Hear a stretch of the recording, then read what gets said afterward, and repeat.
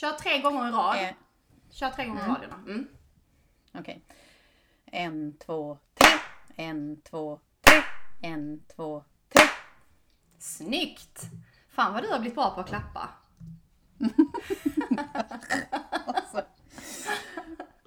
Men jag tycker det har blivit en sån förbättring på ditt klappande. Förra gången. För du satt ju sist så här, Jonna, säger så här. 1, 2, 3. Nej! 1, 2, 3. 1, 2, 3. Nej!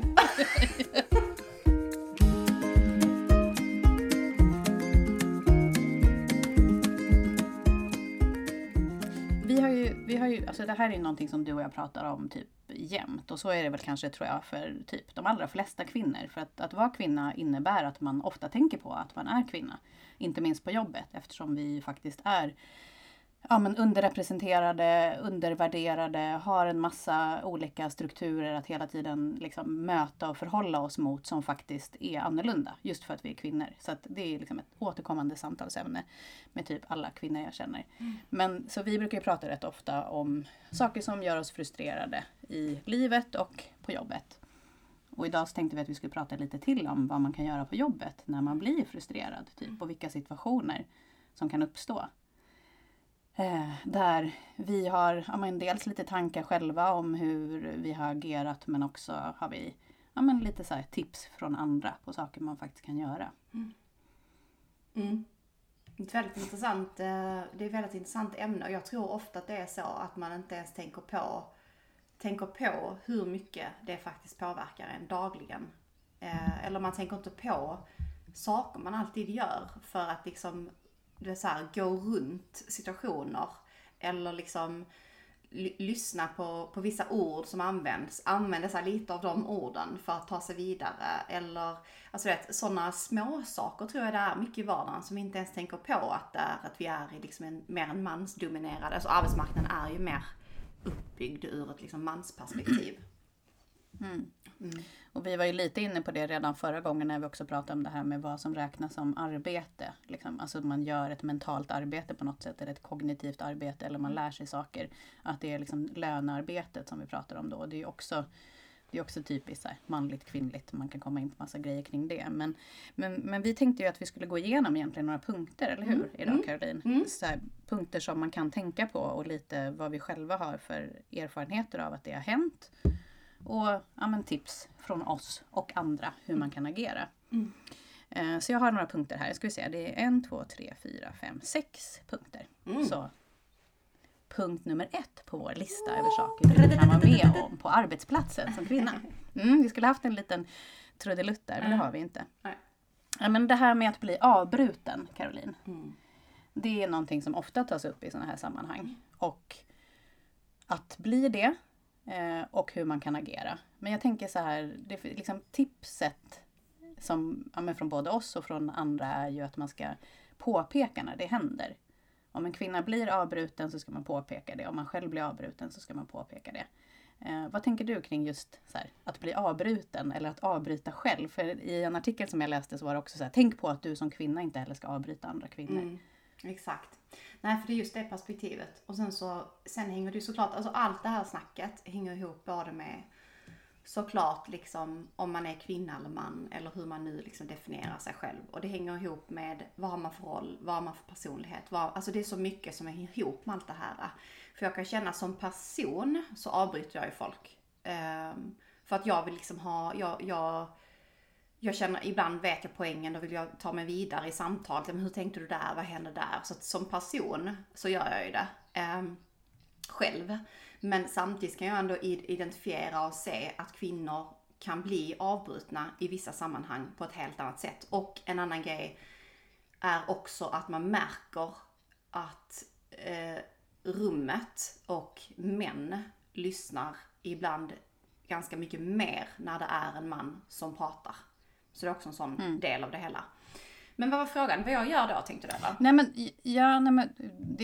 det som du sa nu tyckte jag bara var en intressant grej. För du sa så här, men jag är själv en sån som avbryter till exempel genom att ställa fördjupande frågor. Och för mig är inte det på samma sätt att avbryta. Alltså det jag tänkte direkt när jag tänker en man som avbryter en kvinna. så är inte det för att han vill ställa fördjupande frågor och veta mer och komma sant. framåt i resonemanget. Utan då är det för att han vill, ursäkta generalisering, men det är det vi jobbar med här just idag, att prata om så här, hur det brukar kunna se ut. Då är det att han avbryter för att flytta fokus till sig själv och berätta om sin åsikt eller sin erfarenhet. Inte för att hjälpa personen som pratade från början att fortsätta vidareutveckla sitt resonemang. Så jag tycker det är en jäkla stor skillnad. Även om det såklart kan vara liksom frustrerande att bli avbruten. Jag är ju också en sån som avbryter hela tiden. Det är ju tur att du och jag är likadana där. Annars hade det blivit svårt för oss att prata. Men så frågan, vad frågade jag egentligen? Jag frågade väl hur tänker du kring det med att avbryta? Och hur har du varit, liksom, tycker du att det är någonting du ser? Alltså du vet, jag kan ju erkänna direkt att jag går in, jag blir lite barnslig tror jag i detta här. För att jag skulle kunna, om jag märker att det här är utmärkande, skulle jag kunna gå in med härskartekniker själv. Så att jag alltså blir börja liksom, avbryta med. Ja. Och framförallt, alltså absolut inte så att om jag går in i ett möte så tänker jag nu ska jag, fan vad jag ska avbryta män. Och härligt, det här skulle bli så skoj. Det är inte, jag tänker ju inte på det sättet, men däremot om jag sitter i ett möte och jag märker att det finns en man som beter sig på det här sättet, vilket ju kan hända relativt ofta, då kan jag gå in i att avbryta honom. Och det är jag är inte säker på att det är en bra teknik. Alltså, jag vet inte om jag skulle rekommendera. Det är mer att jag blir förbannad. Sen kan inte jag riktigt, jag agerar utifrån ilska på det sättet. Jag sitter inte och skriker och blir förbannad på honom på det sättet, utan jag agerar på det sätt som han gör. Men du ger tillbaka med samma mynt och hoppas att han då ska dra en slutsats lite grann. Att så här, fan, det här var ju störigt, så ska inte jag göra. Tyvärr så brukar inte män vara så bra på att dra slutsatser. Nej. Så att, nej. Det här blir ett sånt. Men däremot så det gör jag vet inte hur ni gör som lyssnar, och det här kanske är knäppt, men till exempel om jag går någonstans och jag märker att en man tar upp mycket plats på en trottoar, då gör jag exakt likadant. Då tar jag steg mot det gör honom. Jag också. Ja. Eller om jag kan gärna gå in i med armbågen och känna så här, jag tänker inte vara den som går ett steg åt sidan. Liksom. Fan vad härligt att du det värsta, gör vet du vad som händer när jag gör det? Och så här, du är så liten liksom. Fan vad bra att du också gör det, Jonna. Men jag håller ju typ på att trilla omkull. Men vet du vad som är så sjukt när jag gör det? Det är att den här jävla mannen går ju på mig i alla fall. Det gör ju ont. Alltså det är väldigt sällan som jag håller kursen och den faktiskt viker åt sidan. Så jag blir, nej, det här kan vi inte gå in på för mycket för att bli så förbannad. Nej, men det är liksom det är ändå intressant. Jag kan ändå tycka så här att jag vet inte om det ger en positiv effekt i slutändan. Men det kan ju vara att man, alltså som där jag tränar kickboxning, där kommer du in män och de liksom, helt plötsligt så går de extremt brett med benen, alltså som att liksom de behöver ta plats på något sätt liksom, och det kan ju inte vara så jävla lätt att behöva hålla på med det, för det verkar ju skitjobbigt att gå med 2 meter mellan benen, kan jag tycka, och sparka ut. Alltså vad gör de liksom? Men i varje fall, där kan jag bli precis likadan, då liksom bröstar jag upp mig lite. Som att så här, du får inte ta min plats. Du tar inte min plats. Du tar inte min yta, liksom. Sorry. Men jag tycker faktiskt, det där kan ju vara vårt egna tips. Jag tycker fan att det är helt okej att ge tillbaks med samma mynt. Men man kanske inte ska förvänta sig så mycket förändring. Och ett tips som jag då läste nu, och som jag väl har hört förut också, men som jag behövde påminna mig själv av lite, det var så att, ett annat sätt att göra då, om man märker att en man avbryter en kvinna eller sig själv, men ibland är det ännu lättare att stå upp för andra än sig själv. Ibland så finner man sig inte riktigt i situationen heller. Om man själv håller en presentation eller någonting och blir avbruten, så kan det vara ganska svårt att gå ur och också så här, reagera på det kanske. Men om man ser att det händer med någon annan, så var ett tips att säga så här, du, Olle, vilken intressant reflektion du gjorde till ämnet. Men nu är jag jätteintresserad av att höra vad Klara började säga. Jag skulle gärna vilja höra henne slutföra sitt resonemang. Och då blir det ju lite mindre aggressivt, men samtidigt väldigt tydligt. Och förhoppningsvis också tydligt för den personen att säga, just det var det jag gjorde. Jag liksom tog bort fokus från den personen. Men ska vi vara så schyssta, Jonna? Ska vi vara så schyssta? Det här irriterar mig. Jag kan snarare bli så här, jag har ju kunnat göra liksom mer så här, vänta lite. Jag har inte fått höra färdigt vad Emma sa. Alltså saker, för att, Nej, och för det, jag kan känna så men här, det tycker fan. jag är mer tydligt. För en annan sak var, och det kan vi komma tillbaka på en annan punkt på listan. Vi får se om vi hinner igenom alla punkter, det gör inte alltid vi. Men det var ju också att så här, påpeka det oprofessionella. Om man inte vill säga så här, åh kul Olle. Liksom, för då berömmer man ju ändå den personens reflektion på något Exakt. sätt. Ja, det var jättekul att höra den, det var fan inte kul. Utan då kan man istället säga så här, okej Olle, jag tycker det är oprofessionellt av oss att avbryta Klara. Hon har inte pratat färdigt. Jag vill gärna höra Klaras hela resonemang. Då är det mycket mer liksom, tydligt och to the point. Men lite mer aggressivt säger jag med sådana citattecken här i luften. För det, alltså gud. Det är också något som kan få en att gå igång. För att då är man ju aggressiv som kvinna. Om man påpekar en sån sak. Jag vet. Men däremot så har man ju själv varit med om i många situationer där en man har kunnat göra så. Alltså att en man kan säga så till en man till exempel. Vänta, jag är inte... Alltså att det är lite mer den här aggressiva attityden.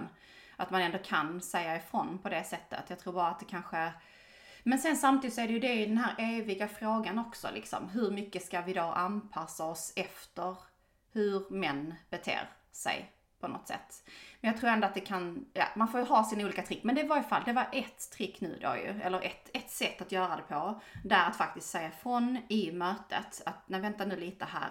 Jag vill höra färdigt vad Emma sa. Och ha det fokuset i mötet. Vi säger att du sitter där som kvinna och du är medveten om att det finns en viss struktur och det är inte alltid speciellt bra att den strukturen finns för att allas åsikter får inte lov att komma fram alltid och det funkar. Vilket innebär slutändan att det vi kanske jobbar tillsammans kring eller det vi vill ut efter, det resultatet vi är ute efter blir sämre.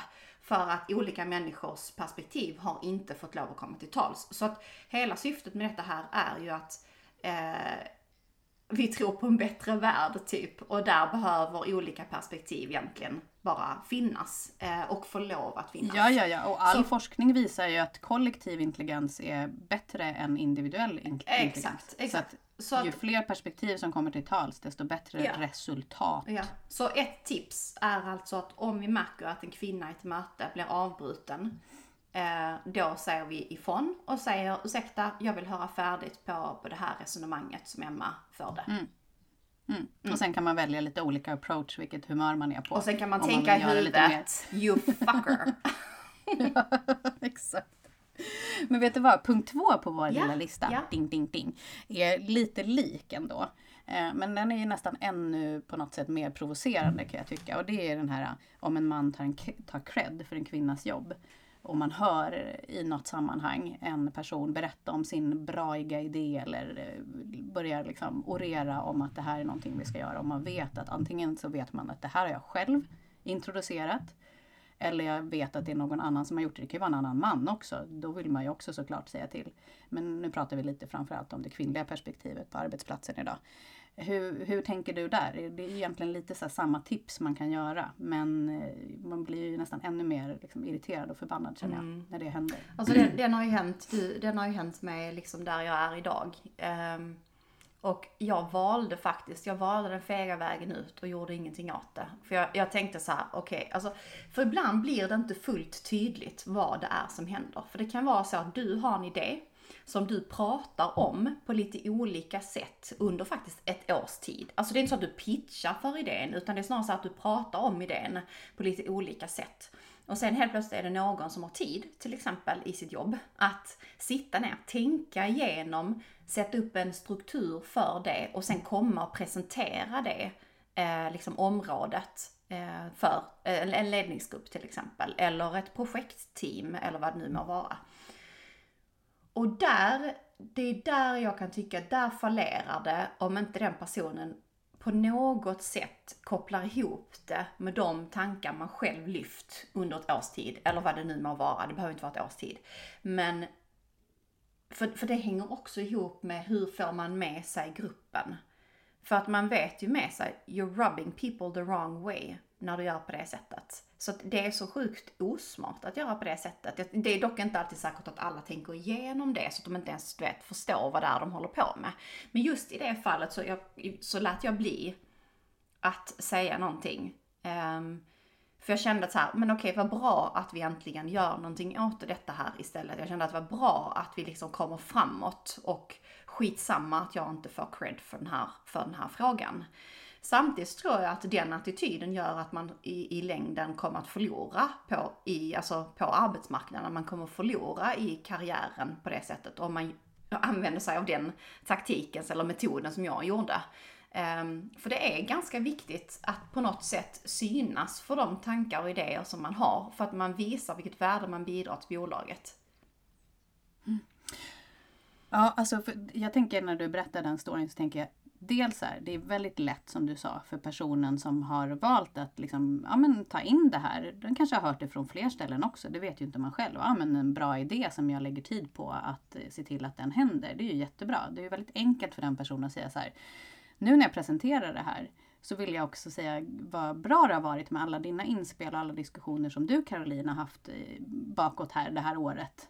Alltså det är så himla lätt att fortsätta presentera det man har gjort och fortfarande liksom få cred för det. Och samtidigt lyfta in att jag är inspirerad av de resonemang, de samtal vi har haft. Det är så lätt att bara plocka in en person som också då är delaktig. Och nästan lika lätt är det ju då för inte en själv, för att det är svårt att lyfta sig själv i ett sådant sammanhang. För det känns som att man flyttar tillbaka fokus på mig istället för egentligen själva målet som du var inne på. Målet var ju det viktigaste, inte du. Så såg du det. Men för en annan person som sitter och hör det är det också lätt att säga, ja vad kul, Olle igen. Att du har lagt tid på att se till att det här kommer hända. Jag har hört Caroline prata om det här så många gånger och jag tycker också det är så viktigt. Och jag tycker det är så lätt att ta med dem som har varit delaktiga. Så jag har väldigt svårt att förstå varför man inte gör det. För också som du säger, att det får ju en påverkan på hela gruppen. Men där är vi återigen i någonting att, så här, tror jag, att tänka på vad man gör och vad det faktiskt får vad det är för signaler man skickar ut. Att faktiskt stanna upp och tänka, hur kommer det här, om jag presenterar det här, vad har jag för mesta möjliga påverkan att få med mig gruppen som du sa? Att lyfta andra som har varit delaktiga och bidragit. Alltså att man inte tänker på det. Att man bara är liksom i så här, nu ska jag presentera det här. Det är svårt, jag tycker det är svårt att förstå. Att man inte väljer att reflektera lite. Men jag tror att både du och jag, säkerligen många, att man tänker så här. Eller ens grundinställning är att alla människor vill inkludera andra, vill lyssna på deras åsikter, vill lyfta andra människor. Och sen så i verkligheten så märker man ju att det är ett naivt liksom, alltså går man bara på det så blir det väldigt naivt, för att det är ju ganska många som absolut inte tänker så, det är ganska många som inte är duktiga ledare, det är ganska många som inte har den förståelsen eller insikten eller bara är jävligt van vid att vara den som folk lyssnar på alltid. Så att man är den som tar det utrymmet, liksom, oavsett vilken idé det är, oavsett var den kommer från. Yttrar man sig så blir man lyssnad till. Liksom. Men jag tänkte på det du sa, om man sitter där i den stationen, någon annan har tagit ens egen idé, presenterar den. Man skulle ju också kunna säga så här bara, gud vad bra att du har haft tid att lägga på och dra ihop den här. Det här har jag ju pratat om ganska mycket, men gud vad härligt, och jag ser fram emot detta här. Man skulle ju kunna säga så. Det är bara att då måste man vara ganska snabb i sammanhanget. Så att man inte sitter så här. Ja, men jag tror att det är därför också ett tips är, och det här var vi faktiskt rätt duktiga på. Vi har ett litet nätverk på mitt jobb, så här Women at Work-nätverk. Och det är lite olika aktivt. Men under en period för några år sedan så hade vi lite fler utmaningar. Och då kunde vi liksom samlas, vi käkade lunch lite då och då. Så kunde vi samlas och påminna varandra om att så här, eller vi kunde till och med skriva till varandra i Slack. Nästa vecka ska jag presentera den här grejen på stormöte. Kan alla ni vara beredda att supporta mig om de här sakerna händer som brukade hända då? Så att jag inte måste finna mig i situationen och påpeka det som händer själv. Utan jag vet att det sitter 4 kvinnor till här nu som är förberedda på att notera om någon avbryter mig, om någon flyttar fokus. De här olika bitarna. För det är svårt att finna sig i situationen och det är jäkligt bra då om man kan hjälpas åt. Och man kan ha det perspektivet som kvinna alltid, försöka påminna sig själv. Men man kan också faktiskt be om det. Säga det, Caroline, kan du vara med mig idag? Och notera de här sakerna. Och vara beredd på att ta striden för mig. För det är också lättare att ta striden för någon annan än för sig själv. Att säga att jag tycker inte det känns okej när ni avbryter Jonna. Det är lättare för dig att säga än för mig. Och det betyder ju inte bara liksom en poäng här, så att det betyder inte att man måste vara överens om sakfrågor hela tiden. Det är inte alls det vi är ute efter, utan det är snarare så här att man vet att ett visst beteende kan komma om man presenterar någonting till exempel. Och att man liksom kommer runt det beteendet, att man liksom lite sätter dit det beteendet egentligen. Det är ju det handlar om. Ja, och det där tycker jag var en skitbra poäng som du gör. För det där kan man annars lätt få så här, ja men vadå? Jag tycker inte likadant som alla kvinnor på min arbetsplats. Jag har inte samma målsättning. Nej, det är fine. Men här handlar det om liksom, strukturer som vi vill bearbeta och förändra. Okej. Bra tips här alltså. Jag tror vi har en lite för lång lista för... Vi har en för lång lista, men vi tar något till bara. Kör på. Punkt nummer 3. Ja, men den här är lite intressant. Den var faktiskt lite ny för mig. Jag tror den var lite ny för dig också. Och jag ska ta reda på vilken undersökning det här nu kommer ifrån, eftersom jag kommer med lite nya rön här för oss då. Och det är att det finns studier som visar på att män får mer och mer relevant feedback under sitt arbetsliv än kvinnor. Och det leder ju till att om du får mindre feedback och mindre relevant feedback, så får du ju mindre hjälp att utvecklas i din karriär. Och så fanns det lite tankar om hur man då kunde liksom jobba för att ta in mer feedback. Till exempel samlas då med personer som man känner sig trygg med. Kvinnor eller män kan jag tycka. Här stod det liksom en grupp kvinnor. Men det spelar egentligen ingen roll. Det handlar ju mer om att sätta upp strukturer själv då för att lyssna in. Hur gör jag mitt arbete idag? Vad kan jag göra mer av? Vad kan jag fortsätta lyfta och så. Så den var lite intressant. Är det någonting som du har tänkt på förut? Eller så här, vad tänker du kring den punkten? Nej, alltså... Det var som du sa, att det var liksom en överraskning för mig eller så, att jag har aldrig reflekterat över det, eller aldrig läst att det skulle vara på det sättet. Och man blir ju lite sådär nyfiken kring varför det är så, men så är det ju alltid kring sådana frågor, att det finns ju oftast liksom någon typ av bakomliggande struktur som gör att det blir på det sättet. Men däremot kan man ju definitivt tänka på själv att bara ge kvinnor feedback. Och liksom lite så här hålla dem bakom, för att det här med ni vet så här, hålla någon bakom ryggen, för det är ju inte någonting, alltså jo, det gör jag ändå ganska liksom ofta för att det är en kvinna, om jag ska vara helt ärlig. Men för mig, att hålla någon bakom ryggen kan lika väl vara att ge dem feedback på en situation så att de ska liksom kunna växa och bli bättre. Så egentligen kan man väl tänka så med sina liksom kvinnliga kollegor eller vänner eller liknande, att man liksom också ger input när man ser någonting som man tänker kan förbättras. Jo, men definitivt. Och tänka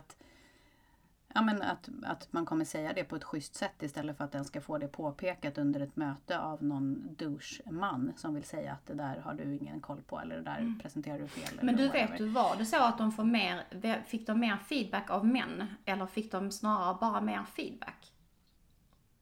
Det vet jag faktiskt inte. Jag tror faktiskt inte det heller stod. Men jag ska återbesöka den studien och vi ska tipsa om den. Så att vi kan ta reda på lite mer. För det var ändå en lite intressant fråga. Och en annan sak som jag själv tänkte som inte heller stod var okej. Det kanske just är grejen att män får mer relevant feedback som är skillnaden. För att som kvinna kan du få jävligt mycket feedback på icke-relevanta saker. Som till exempel hur du ser ut, hur du pratar. Om du har hög röst, om du har gäll röst, om du pratar som en om du inte är så glad idag. En man. Är du inte så glad idag? Man bara skjuter dig själv. Och ditt humör hit och dit och liksom sådana saker. Så att man kanske får lika mycket feedback, men skillnaden är vad handlar den om? Exakt, ja. Är det hur du gör ditt jobb eller är det en massa andra skitsaker? Men så den pratar vi lite kortare om då och tar reda på lite mer. För att den var lite spännande att utforska. Verkligen. Då har vi 3 punkter kvar. Vad tror du? Vi kör lite till. En till, kom igen. Men den här är lite kopplad till de första 2 också. Som handlar om lite tips på hur du kan agera om du utsätts för sexism.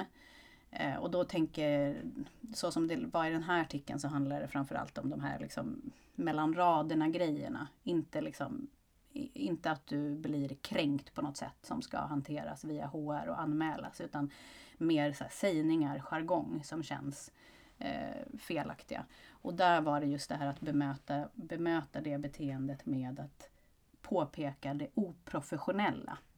Att istället för att säga det här känns som en grabbig jargong eller det här känns liksom det här känns inte anpassat för arbetstid, eller att det blir mer så här känslomässigt, så ska man försöka flytta det till att det handlar om professionalism. Ursäkta, jag måste hosta lite.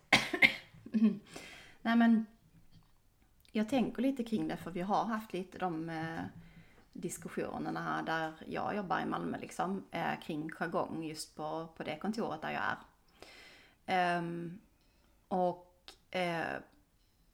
Det som sen beror det ju väldigt mycket på vem det är som jobbar där, men det som jag kan tycka kan hjälpa ibland i de diskussionerna är att prata om inkludering med liksom personerna som har den typen av jargong. Så vi säger att, för jag tror att de flesta människor så här, nu är jag kanske naiv igen liksom, men i grund och botten inte vill vara exkluderande egentligen. Det var det att de liksom har inte ens reflekterat över att det blir så liksom. Eller att så här, man har kollegor som inte kanske vill inte bidra, vill inte säga något, vågar inte säga något vad det än är, när det är en lite liksom mer tuff jargong egentligen. Då blir det ju att det finns de som sitter nästan alltid tysta i den typen av möten, eller vad det nu blir, diskussioner, luncher och liknande. Och fy fan vad tråkigt när det blir på det sättet. För då är det liksom en grupp som för samma liksom lite så här jargong och tycker det är ball. Och sen så sitter där kanske ett ganska stort gäng som inte tycker det är ett dugg intressant. Eller som sitter till och med och idiotförklarar människorna i sitt eget huvud liksom. Så att det är så här, man kan ha ett inkluderande perspektiv istället liksom. Vi vill ju att alla ska kunna yttra sig här. Har du sagt någonting i ett sådant sammanhang då, på det sättet? Du vet, jag har mer blivit att jag blir, och det jag tror inte det är bästa lösningen, jag har blivit mer lite självironisk, liksom, lite så dissig. Jag har sagt när det var vid ett tillfälle när man använde liksom att jag tror man använde, nu minns jag inte exakt, men man använde den med fan vad bögigt eller något sånt där, alltså någonting åt det hållet. Och då sa jag högt liksom att alltså den typen av ord liksom, det är inte okej. För att jag hann inte tänka igenom min egen reaktion. Jag hann inte vara smart i hur jag skulle kommunicera det, utan jag bara reagerar helt enkelt. Och ibland är det ju faktiskt bara det som behövs, att det är någon som reagerar. Ja, när det är sådana tydliga saker där man själv känner så här, det här är så mycket över min gräns, att säger jag ingenting nu så har jag liksom gått med på det här. Då tycker jag också det brukar bara hända utan att jag tänker. Men sen finns det de där som är mer svåråtkomliga. Man känner så här, det var inte riktigt okej, eller? Alltså, och så går man och tänker på det liksom, och så kanske man inte reagerar så där instinktivt. Och de är nästan på det sättet värre, eftersom jag tror att alla reaktioner är bättre än ingen reaktion. Alltså hellre reagera instinktivt och inte så genomtänkt, för då visar man att här gick min gräns, och då har i alla fall folk en möjlighet att uppfatta det. Men när det blir att man inte säger någonting och sen går och känner att man får liksom en dålig smak efteråt, att fan, jag önskar att jag hade sagt något och så. Då tror jag väldigt mycket på det som du säger, att för om tipset är att påpeka så här, det här känns inte professionellt, absolut, det kan man göra, men att säga då, jag tycker inte vi är så inkluderande just nu. Jag är inte säker på att alla känner sig hemma i den här diskussionen. Jag själv känner mig faktiskt inte helt sugen på att stå kvar här vid den här köksön just nu. Det tror jag är en ganska bra approach. För att det är ganska svårt, tror jag, för de som då står där och har ett samtalsämne att säga att det skiter vi. Alltså på något sätt så tror jag att man får nog gruppen att stanna upp faktiskt. Ja, men det tror jag också. Genom att göra det. Sen dödar man samtalsämnet totalt, också, så det blir helt tyst runt köksön och alla bara står och stirrar på en. Så kan det ju verkligen bli. Och där har vi en annan del i tipset här, som var att det är en sak att agera i situationen, men en annan sak är faktiskt att inte göra det. Men däremot ta upp det i ett annat sammanhang. Exakt. Vi pratade om feedback förut. Gå till den personen när den inte då blir exponerad inför alla och säga att jag skulle vilja ge dig den här feedbacken, jag tyckte inte det var professionellt eller jag kände inte att det var inkluderande. Alternativt faktiskt ta det till dens chef, beroende på hur grovt det är. Och inte då säga så här, jag tycker inte det känns okej för mig att för då blir det en fråga om vad jag tycker, utan säga, det här är inte professionellt beteende, vi behöver adressera det. Så. Så det tyckte jag ändå var ganska bra tips faktiskt, att fokusera på det. Men jag gillar ditt inspel där med inkludering, för det är mycket roligare att prata om inkludering än exkludering. Det är lite mer positivt på något sätt. Men då ska vi köra en sista här nu. Ja, vi har 2 sista och de hänger också lite grann ihop. Och det här är ju verkligen ett ämne som du kan mycket om. Men det handlar om rekryteringsprocessen och alltså hur egentligen arbetsplatsen blir bemannad jämställt. Och det är ju en stor fråga. För nu pratar vi om saker, så här, strukturer som uppstår oavsett hur många kvinnor och män som finns på en arbetsplats. Och kanske ännu mer då om man faktiskt är minoritet. Och det är vi väl på både din och min arbetsplats tror jag. Vi har en jämställd ledningsgrupp men inte hela bolaget. Eller så hade vi det ett litet tag. Men oftast är det mer män än kvinnor i tech och IT. Men det handlar dels om nätverket som man rekryterar ifrån, hur man kan påverka det. Så nu slår jag ihop 2 punkter här, punkt 5 och 6.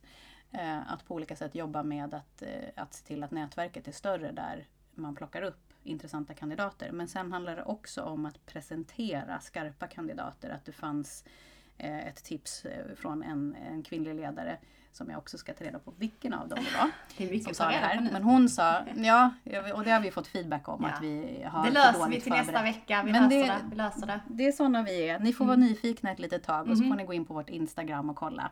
Där vill vi ha fler följare så det vore jättebra.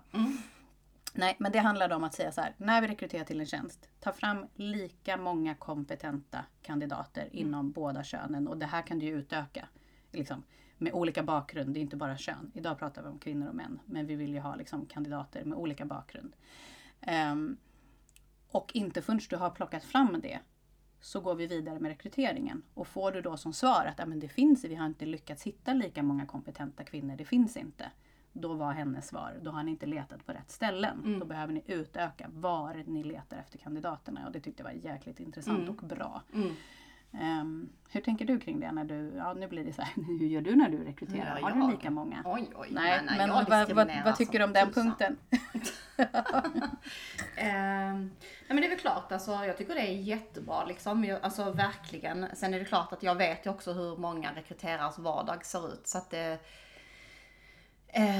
det kan ju vara ganska liksom snabba puckar, hög arbetsbelastning, tryck för många i olika håll och liknande. Så att det är klart att det kan vara lite utmanande så. Men ett spår inom det som jag tycker inte... För att jag har fått höra en del så här. Bara vi rekryterar på kompetens. Det innebär att vi rekryterar ur ett jämställt perspektiv och vi rekryterar ur ett mångfaldsperspektiv. Alltså egentligen handlar det om det. Om vi rekryterar på kompetens så rekryterar vi på mångfald.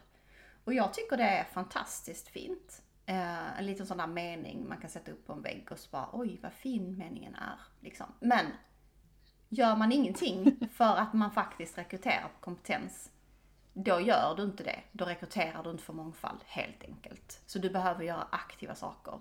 Och en sån läste jag om Tieto Evry som har gjort lite, de har ju baserat sina annonser egentligen på forskning. Så då handlar det om att använda sig av ord som är mer eller mindre manligt eller kvinnligt kodade. För det finns ju då manligt kodade ord och det finns kvinnligt kodade ord. Och för att då öka, för de hade, jag tror det var 29% av deras anställda är kvinnor och de vill ha en mer mångfalds, liksom ett mer jämställt bolag. Så att de använder sig då av kvinnligt kodade ord i sina annonser. Så till exempel då för en så här frontend-utvecklare så bytte de ut ordet kompetent mot kunnig. Istället för driven skrev de fokuserad och självständig blev självgående. Så att de bara bytte ut ord som liksom man kan läsa i forskningen vad som är då manligt och kvinnligt kodat. Och det visar sig då att där de har gjort på det sättet, då kör de lite AB-testning, så ökar de kvinnliga sökande med 32%. Så att, alltså det är ju grymt. Det är grymt. Så att om man då sitter och säger så här, vi rekryterar på kompetens, därför rekryterar vi med ett mångfaldsperspektiv. Och det är det enda man säger och inte aktivt gör någonting, så bullshittar man totalt, för då rekryterar man inte mångfald. Utan man behöver göra aktiva saker, som till exempel en sån sak. Ja men precis, man måste titta på nätverket som nås av ens annonsering. Man måste titta på hur annonsen ser ut, som du säger, kodade ord. Och sen så pratade ju du och jag lite grann här innan vi började spela in också om vad man trycker på för egenskaper. Både du och jag jobbar på bolag som har konsulter, där det är väldigt viktigt med relation. Och det är kanske inte är någonting man tänker på i första hand när man söker en kompetent utvecklare. Eller en kunnig utvecklare. Utan då kanske man trycker väldigt mycket på just det här. tekniska kunskaper, självklart, det är jätteviktigt. Men tryck då lika mycket på relationsbyggande, projektledande, typiskt kvinnligt. Varför då? När andra ledare ofta är män. Det är också lite intressant, det kan vara en egen podd. Så att lite också hur man listar saker kommer ju också göra att du automatiskt får fler kvinnligt sökande om du lyfter upp de här kvaliteterna som är minst lika viktiga. Så att ja, det där sen, tänker jag att det kan man verkligen titta mer på. Sen tycker jag också så här att man liksom, du kanske var inne på det, men en grej är ju otroligt viktigt, det är att de som rekryterar, där representeras olika delar av bolaget i rekryteringsteamet. Så att vi gör ju så att det är ändå en hel del som är involverad i rekryteringsprocessen. För att ju fler du har involverad på något sätt, desto fler perspektiv. Och då säkerställer du att det finns en viss blandning i den gruppen. Alltså det finns både män och kvinnor, pratar vi om i det här fallet. Det finns ju massa olika andra grupper, men just i det här fallet pratar vi om män och kvinnor. Så det är också ett sånt trick på något sätt. Sen ska man ju också vara medveten om att om man sitter själv som kollega eller chef och sitter i en intervju och lyssnar på en person, ska man också vara väldigt medveten om att män överdriver sin kompetens och sin kunskap, och kvinnor underminerar sin egen kompetens och erfarenhet. Så det ska man också vara jävligt medveten om i rekryteringsförfarande, så att man inte sitter där och lyssnar på en man och bara tänker, fan alltså det här är så jävla bra, låt oss anställa honom liksom. För det kan sluta med att han liksom höjer sig själv. Jag tror det var alltså det är ganska rejält som man generellt sett i snitt ser att en man gör det liksom, i sitt sätt att prata på. Så att be aware of the wolves. Ja, och då tänker jag på när man tar referenser. Då kanske man också ska se till att den referensgruppen är lite diversifierad. Verkligen. Så att det inte bara är andra män som backar upp en man. Nej. Och vice versa för den delen då. Men allra viktigast där. Jaha du, det här blev ett så här, ska vi kalla det här avsnittet det arga kvinnor avsnittet. I grupp kanske? Eller kvinnor i grupp. Exakt. vi lyssnar nämligen på en podd som heter Män i grupp lite då och då. Som vi också och den vill vi gärna tipsa om. Ja, det gör vi, för den är väldigt rolig och härlig att lyssna på. Verkligen. Men kvinnor behöver också samlas i grupp, det vet vi alla, och stötta varandra och få syn på saker. Och vi kan verkligen göra skillnad ju. Vi vill ju verkligen göra det också.